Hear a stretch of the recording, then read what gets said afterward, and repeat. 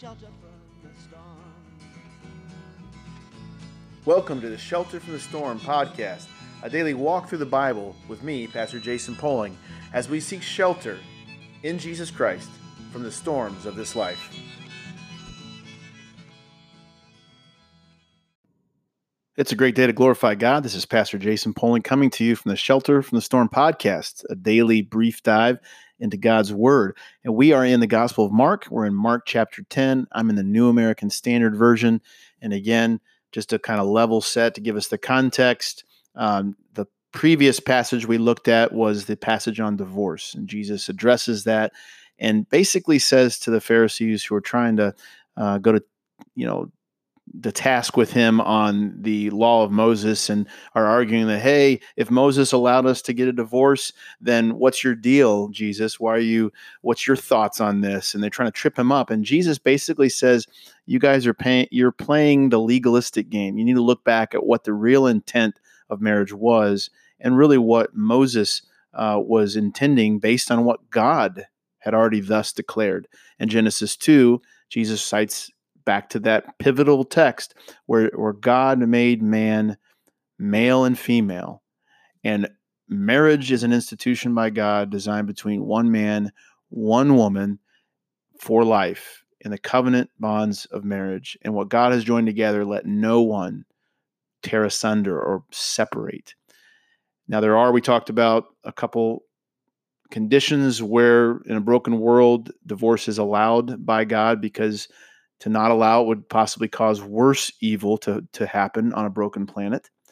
But by no means is God saying, hey, if you're unhappy, if it's just the time has run out and you want to move on to somebody else, just get a divorce. And that's what some of the Jews actually believe. And a lot of people in human history, including now even liberal theologians, believe that that is okay before God. And in fact, Jesus says, no, you are having hard hearts.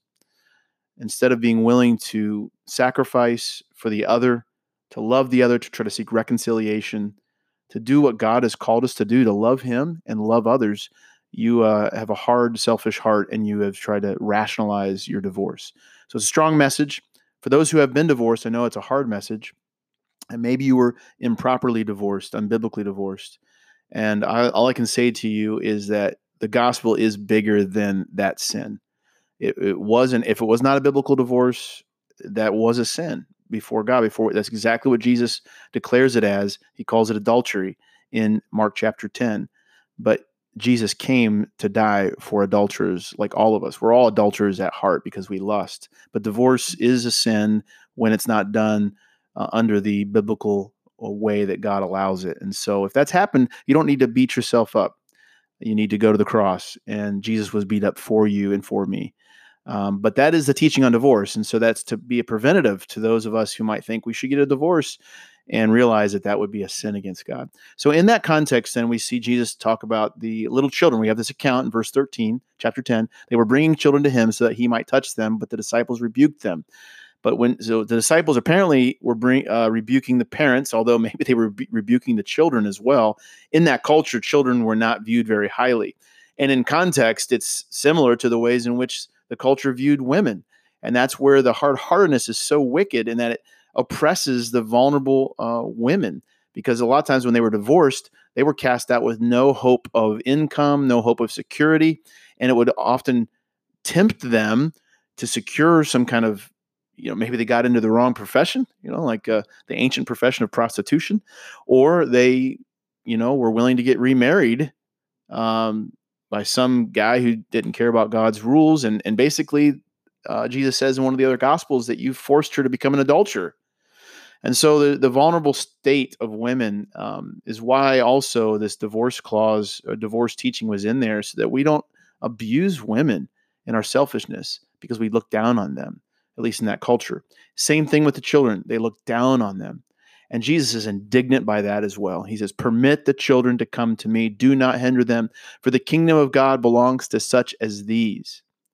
Truly I say to you, whoever does not receive the kingdom of God like a child will not enter it at all. And he took them in his arms, just the tenderness there of Jesus, began to bless them, laying his hands on them. So you have this in context here, the vulnerable women, vulnerable children, and Jesus wants to defend both groups. And in fact, makes a very strong statement by saying these groups who recognize their absolute vulnerability, their absolute inability to defend themselves in many cases, and the absolute dependency that children have in a society. Really, children always have absolute dependency on their parents, right? They can't do anything for themselves. But in the society too, where they're really looked down upon and not valued as they are, we probably risk the temptation to idolize our children in this particular American culture. But again, Jewish culture would probably be on the very opposite end, where they were seen and not heard, and assets to the farm, and hopefully going to be a secure social security for the parents when they get into old age. But they weren't viewed as maybe as valuable as a highly producing adult male. And Jesus says it's those kinds of people, though, that the kingdom of God is for. Those who realize that they can bring nothing to the table, that the only hope is to just cast themselves upon the mercy of a very merciful God, a very loving God who takes us into his arms and blesses us, lays his hands upon us because he loves us. And that's the verse in 15. And I thought I was going to get into the rich young ruler today. I think I'm going to cut this one short. I'm trying to actually get these podcasts a little bit more brief. So I think I'm going to end it here. Truly I say to you, Jesus says to us, to me, to you, whoever does not receive the kingdom of God like a child will not enter it at all. If we think in some way that we have arrived, that we have pulled ourselves up by our bootstraps, that we, because we have been good enough and smart enough and doggone it, people like us, and we have marched up the food chain and been able to bring in the money, bring home the bacon, and become respectable citizens of society, self-producing, self-made men and women. If we have that perspective, which even Christians can have, sadly, the kingdom of God is not a place for us, because that perspective has no place in the gospel of salvation. You can't be saved with that kind of ideology. The only way you can be saved is to actually see that everything is a gift of God. And the reason I'm able to even speak right now, the reason I even have this job as a pastor, which came about because God put within me, I didn't really, at the end of the day, ask for it. It took me over. The faith in Jesus. You can't force yourself to believe it. It was a gift that took me over. And there is some element of choice in there I don't fully understand, but I didn't kind of come to it on my own. And then to have parents that brought me up in the church, and then to have the opportunity even to go to seminary and get a master's of divinity, and then I almost finished with the master's of biblical counseling, to get all that education, which has been such a blessing and help to me.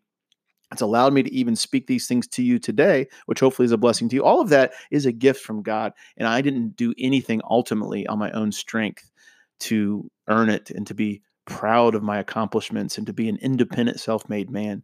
I am a made man by God. I'm not self-made. I'm a God-made man. And so are you. And so when we get to that place of abject, sort of beautiful, though, humility, where we realize we're just kids, or like the women in that day who felt just so unable to rise above and were always under threat of losing it all because they had no control over their lives. If we get to that perspective where that's who we are, these women of old and these children, that we have to depend on a holy and merciful God, and we throw ourselves upon him by faith, that is the kind of people that the Lord welcomes into his kingdom. It's a kingdom filled with people of faith, not people of fortitude or people who of force, right? Who think they can kind of muscle their way into life and into the kingdom. Hope that makes sense. Faith is the name of the game. Dependency, humility, and ultimately in relationship to the God of the universe, Jesus Christ, who loves us. God bless you guys. Shelter from the storm.